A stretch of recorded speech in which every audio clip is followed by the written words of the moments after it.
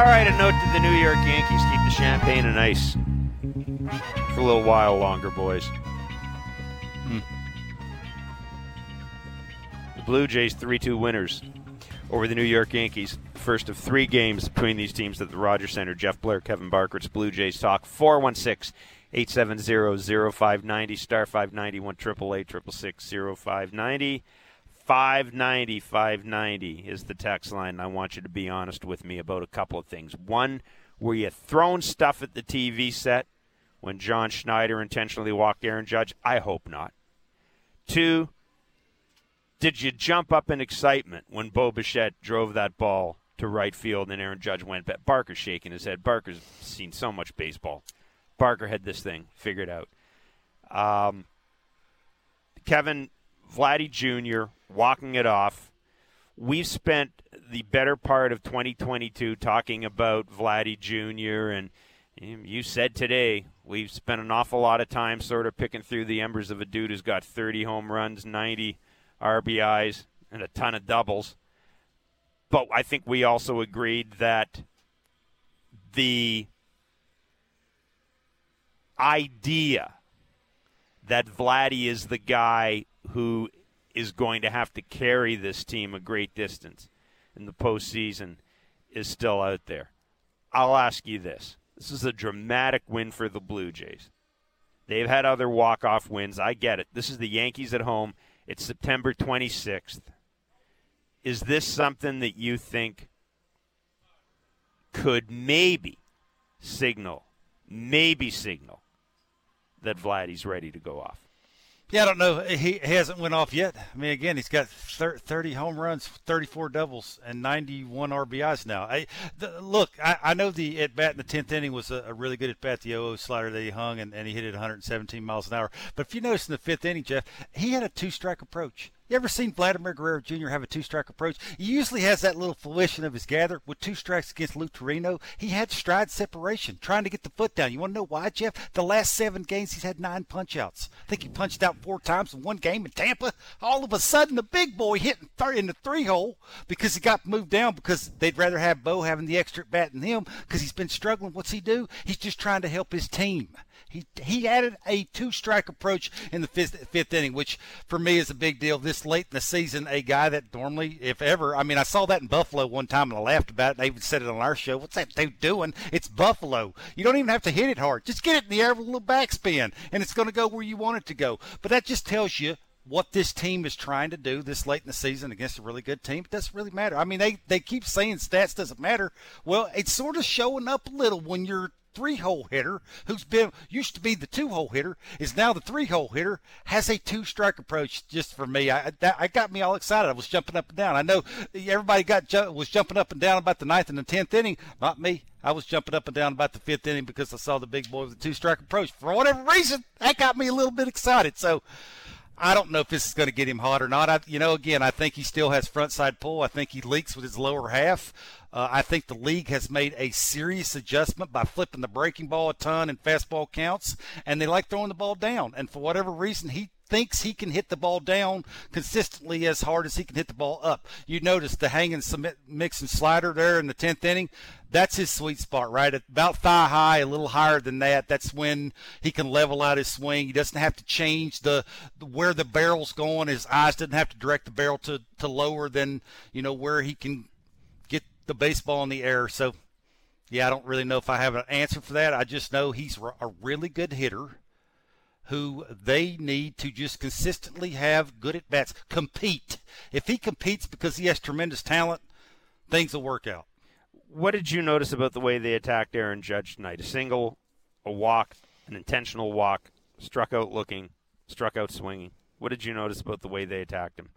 I thought the first at bat was interesting because he did not see a splitter. He saw 3 four-seam fastballs and a slider. Yeah. Second at bat, he saw 6 pitches. He saw 5 non-competitive pitches. His third at bat, what he saw a fastball and then 4 sliders in a row. That for me is the Gausman adjustment against the Yankees. Is don't be split finger happy. Get after him with some sliders. That give him a different look. You can tell early in the game, first 3 innings, he was throwing something that was 90-91. I have no idea what that is. I tried to go back and see if I could figure out what past games if he had a velocity with his fastball in 90-91. Maybe he's trying to take a little off by changing grip, maybe putting a little bit more pressure on one of his fingers to make it have late movement. Give him a different look. I have no idea. But he did enough to get him through a game and give him a chance to win, and this is what you do. This is what championship teams do. They give their parts of the team a chance to win and come up big, and that's what happened. The one of the real stories of this game, of course, is the bullpen, and Jeff in Montreal wants to talk about that. Go ahead, Jeff. I just wanted to say that the Blue Jays game is to have every pitcher, including Bass and Mesa, pitch before Romano, and it's a gratifying win because they were able to, shut it down with Romano and then have guys come after and shut it down and wait for the eventual winner. And also, all the focus has been put on Aaron Judge, as we know. And so it's nice, that the headline is that the Blue Jays win the game and Aaron Judge does not hit a homer against them tonight to win the game. And he almost saved them with that big catch. But then Vladdy came through as we've all been hoping he would do in one of these big, huge clutch situations. So that's all I wanted to say, and I love listening to you guys. Your expertise and knowledge and the way you break it down is quite enthralling. Thank you. Oh, thanks, Jeff. I appreciate that.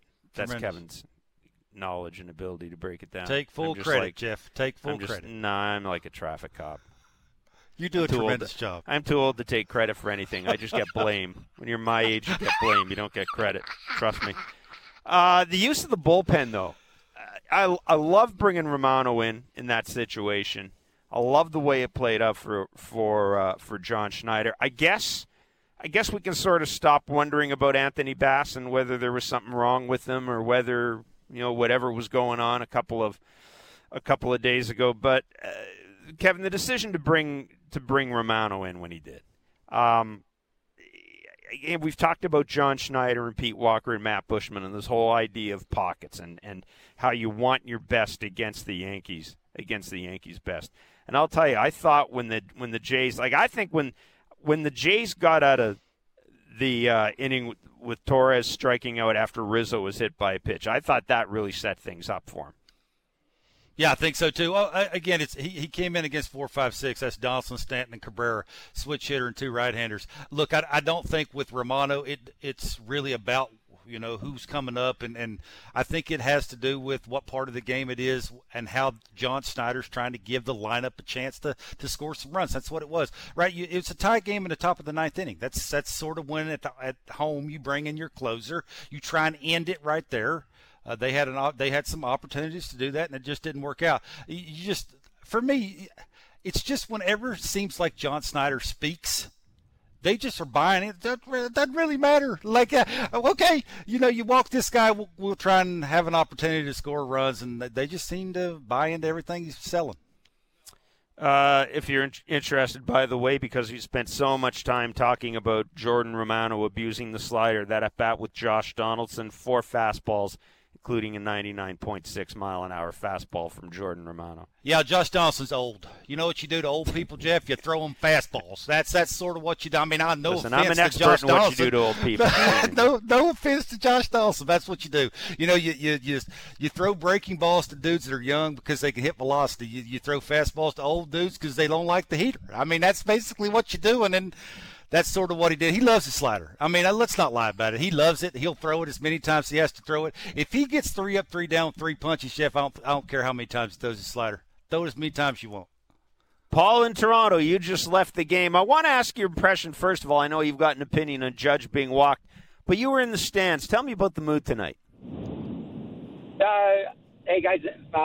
Thanks for having me on. The mood in the outfield was, so we were I don't know if you saw the sign with Judge hit, aim here. in the first row of the second deck. That was us behind it. Nice. We were more after about being in the atmosphere than getting the ball. But the and of course, if you get the ball, tent, you're going to return it. If you get the ball, you're going to return it, right away. Nothing, not even an autograph. You'll do it out of the kindness of your heart.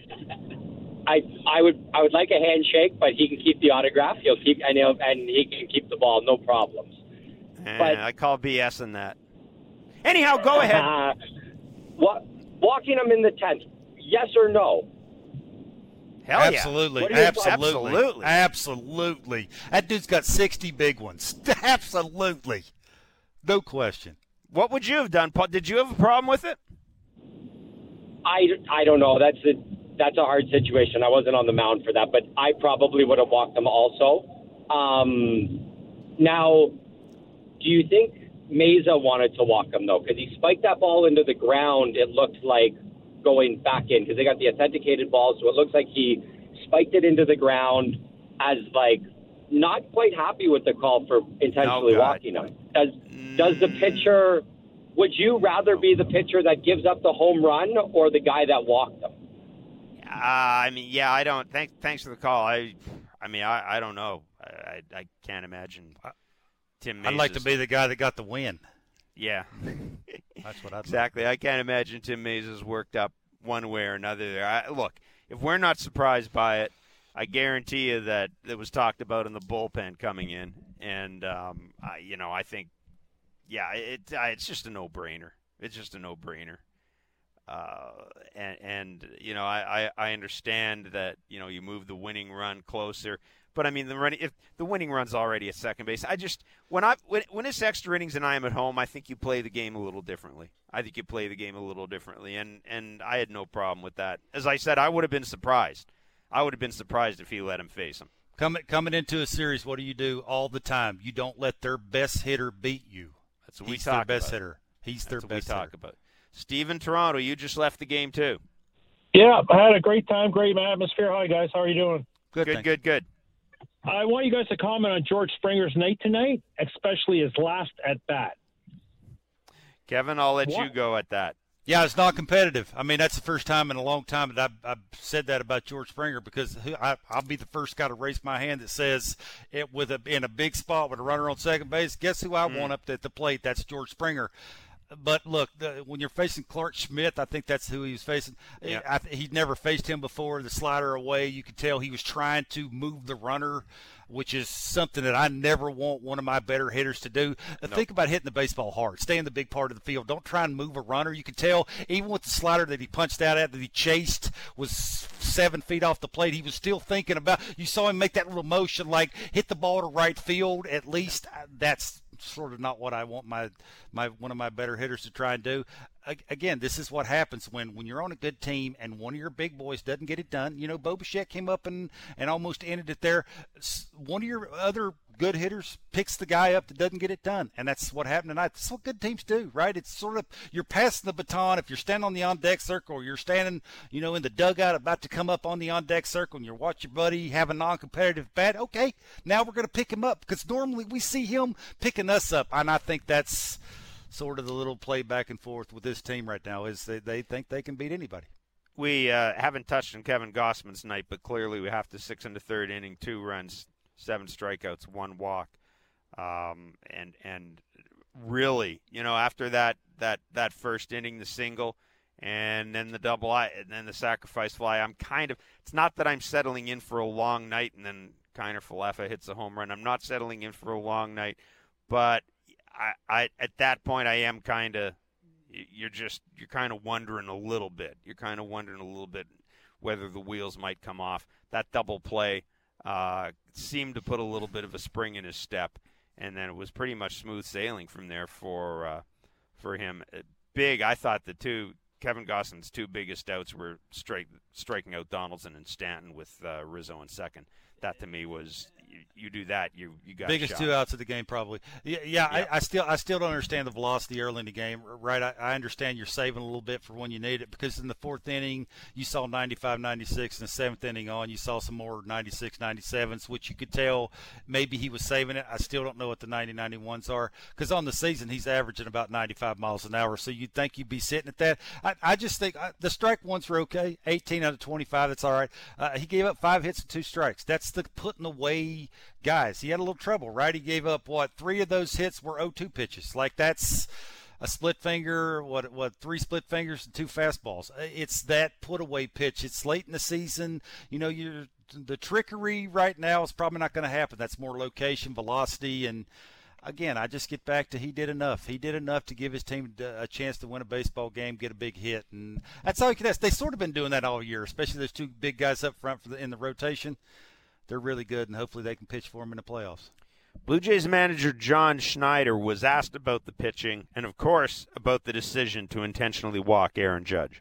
Started with gauze after falling down 2-0, and then really kind of kicking it into gear and going really good there to keep us right there.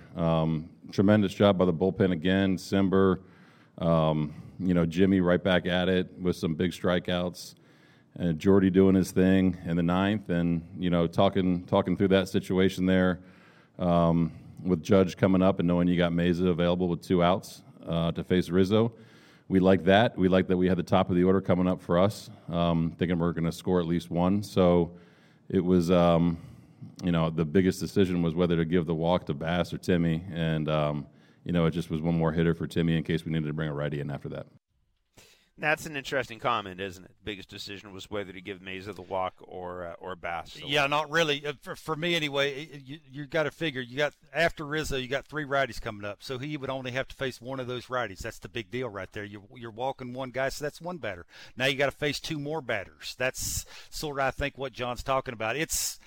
Look, it's a gutsy move. Like, you got to have a lot of faith in everybody, to do the thing. He was talking about the top of the order coming up, which is a big deal, starting that runner on second base. You like your chances with George and Bo and Vladdy coming up. But it takes, Jeff, it takes something to be able to load the bases with, Rizzo's nothing to sneeze at. He got 32 big ones, too. So, you got to make some pitches and give Tim Meza credit. Lefty's hitting 171 off of Meza. That's a big deal too. You look at that stat right there. I know Rizzo in his career is 1 for 6 with a big one, but again, you like Meza doing his thing. The sinker, the power sinker. Stop messing around with the sliders. He's not doing that the last couple of outings, so you like that. But again, this just gets back to that whole thing. Like, everybody's pulling in the same direction. You got to have faith in your manager. When he makes the call, everybody just sort of says, "Well, he said it. Must be going to work. Let's go out and do it."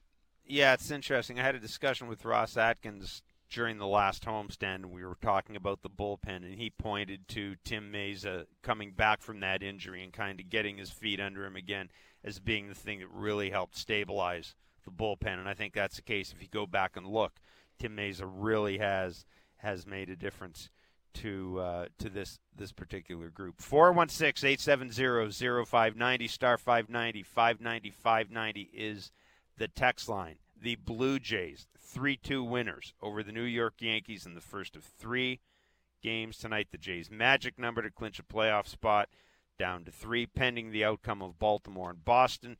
The Yankees, champagne is put on ice at least for another day. Aaron Judge, his home run celebration put on hold for another day as well. Tim and Hamilton, you want to sing the praises of John Schneider, and we're always here for that. Yeah, another big game from him, obviously. But I was wondering if you guys think that maybe he was sort of the chosen one all along, and that Charlie was hired with an expiration date.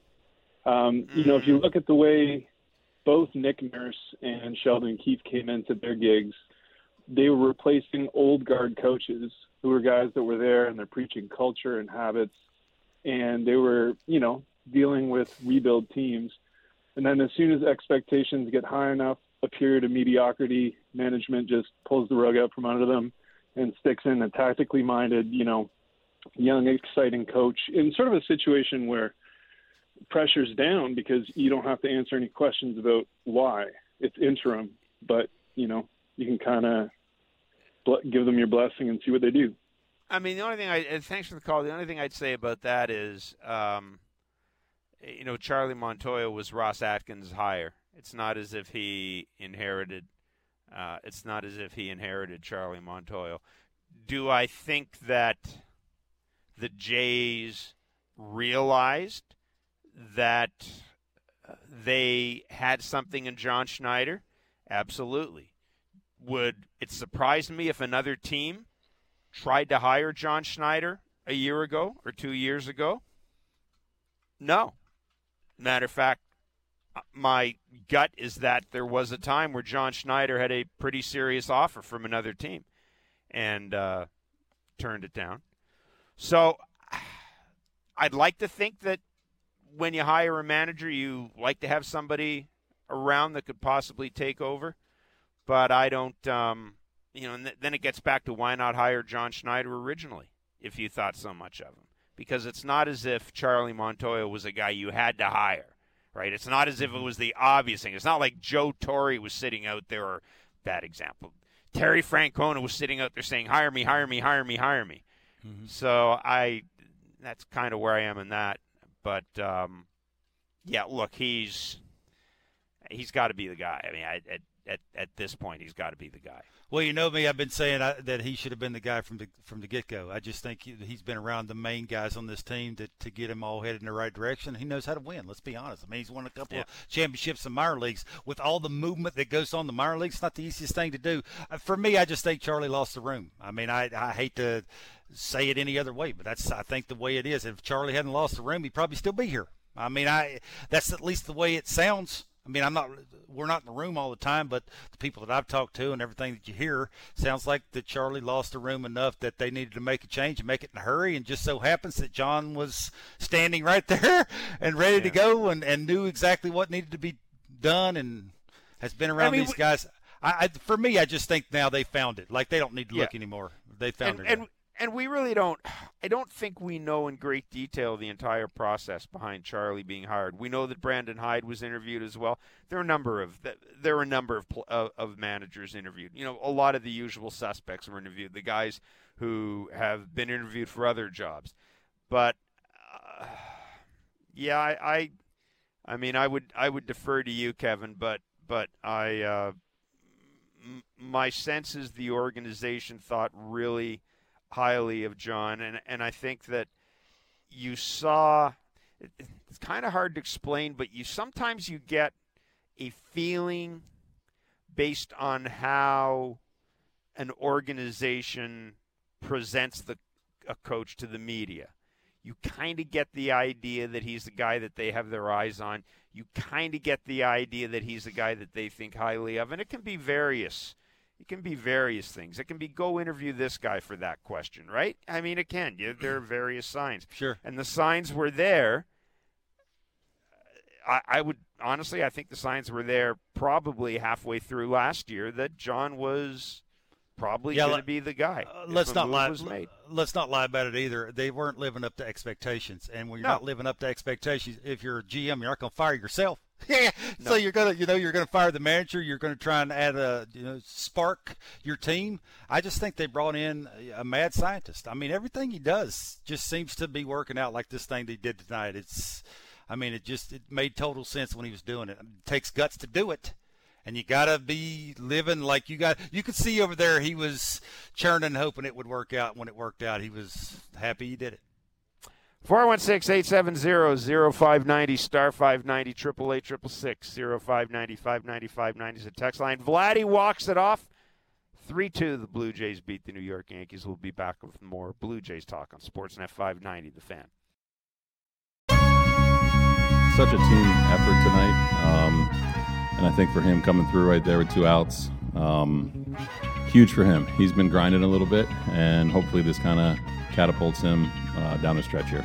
I think teams are pitching him very specifically, and, it's up to him to kind of either lay off or make an adjustment. And I think it was the first pitch slider there from Schmidt, and got it in the right spot, and that's what he does on pitches in that part of the zone.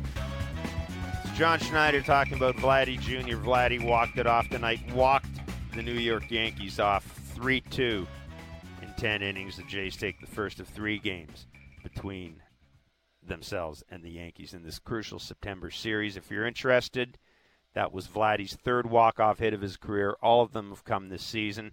He finished the night 2 for 5. That's his 43rd multi-hit game of the year, which is not bad when you're having a subpar season. Congrats to Kevin Gausman, by the way. 200 strikeouts for the second time in his career. He reached that tonight. Joining Roger Clemens as the only Blue Jays pitcher to record at least 200 strikeouts their first season in Toronto.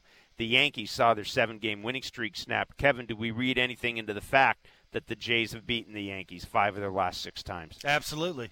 I'm not saying they got their number, but it's they can match up now with their bullpen. I'm going to say that right now. If you have good pitching, Jeff, it gives you a chance. That's right now what the Blue Jays are doing. I've said this: pitching, and more pitching. Allow them to have a big inning. That's exactly what they did. And now the Bet365 standings update. With Bet365, you can watch thousands of live games, build your own bet, and you can even make a bet while the game's still being played. 19+, play responsibly, Ontario only. A quiet night in Major League Baseball, certainly quiet insofar as the American League wildcard race is concerned, but the Baltimore Orioles, in a game that has been delayed by rain, they are leading the Boston Red Sox 11-5 in the bottom of the 6th inning. So if that holds, the Blue Jays' magic number to clinch a postseason spot will remain at 3. The Rays, the Mariners, they all had the night off. Thus the standings. The New York Yankees are 94-59. They're 7.5 up on the Jays. Tampa Bay, of course, is 2.5 behind the Jays. Baltimore is 7 games back of Toronto. And if you're looking at the wild card standings right now, the Jays have a 3-game lead atop the wild card race. Tampa Bay is 2.5 back of them. As we mentioned, Seattle not playing tonight. They're 3 back. The Jays have 67 losses. Tampa Bay and Seattle are 2 behind the Jays in the loss column. As the second game of the series goes tomorrow night, Jose Barrios on the mound for the Toronto Blue Jays. Jameson Taillon for the New York Yankees. Brian in Nova Scotia, you've been very patient, my friend. Welcome to Blue Jays Talk. Thank you very much, and good evening, guys. Just my question is about Stripling. Do you think I think he's a free agent this year, and if so, do you think he'll be back with the Jays, and what would it take to bring him back? Would 12 to 15 do it, or can the Jays afford that, or would he get 15 to 20 on the free agent market? I mean, they can afford to bring Ross Stripling back. The qualifying offer, what's a qualifying offer? Is it like $19 million or something like that? I think so, yeah. Look, if you're going to bring Ross Stripling back, if you're the Blue Jays, I think you'd probably want a 2-year contract, maybe around $15 million a year. Yeah, I think he'd want more than that. I think you're looking at Yusei Kikuchi money. That's be my guess. Probably the 15 to 20 a year. That's stiff. I mean, but 12, I'm sorry, yes, somewhere around 12 over, right in that range. multi-year contract, someplace in the neighborhood. You're right, of what Kikuchi makes. Listen, I don't think the Jays would do it. I think if they were going to get Ross Stripling signed, it would have been signed by now. I think so too. Because they've certainly, they had ample opportunity to get it done. And if I'm Ross Stripling, this is my big chance. It's my big chance to hit it rich. Somebody will give it to him. Yeah, I've enough of being on a 1-year contract and going to the bullpen and being asked to do this and become a starter. And I'm not saying that to denigrate him. I'm just simply saying if I'm Ross Stripling, this is my chance here. And if I'm the Jays, I hope they've had some discussions with him. But, man, my sense is when this organization wants to get a guy re-signed, they get him re-signed. That's and they kind of don't, they don't mess around with it. And the fact that Ross Stripling hasn't been re-signed yet makes me think that he's probably not going to be back. Hey, Aaron Boone. It wasn't just John Schneider. That was questioned and asked about his strategic moves, his decisions. Aaron Boone, in a different way, was asked about the decision pitching to Vladdy Jr. And this is what Aaron Boone said when asked about it after the game. Aaron, what went into the decision to pitch to Guerrero with first base open there at the end? Kirk on deck. That was just the matchup you wanted. I mean, you don't really like either of those matchups. So it's, pick your poison, And with I'll add Bichette to that mix. We talked a little bit about there. If once we got Springer, do we put him on to try and set up some kind of ground ball? Once we got that, with 2 outs there, obviously you're going to pitch careful, but with Kirk behind him, it's pick your poison. Man, I'll tell you what, if I'm Alejandro Kirk's agent, I'm capturing that clip from Aaron Boone. I'm going to put it away someplace, and I'm going to trot it out the next time I talk to Ross Atkins. You think about my clients? Oh, just a minute. Let me see. September 26th, Ross. Wait a minute. Aaron Boone. What did he say? Oh, he pitched to Vladdy because Alejandro was on deck. Give me some money. Good luck. Good luck with that. It's that easy? Pretty much is that easy. But, look, Kevin, that's praise, man. And that's, again, I can't think about that. Think about what this means. Think about compare this to the start of the regular season. If I told you at the start of the regular season that the fear of Alejandro Kirk was going to force Aaron Boone to throw to Vladdy Jr., come on. This just gets back to George Springer playing center field, how important that is. That allows you to catch Danny Jansen and DH that big boy hitting in the cleanup spot.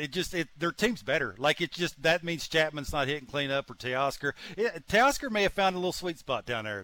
He's sort of lost down there and forgotten, and all of a sudden he's hitting the phone booth. You look, the phone booth is all the little parts are short and quick. They're not real long. They're not out and around.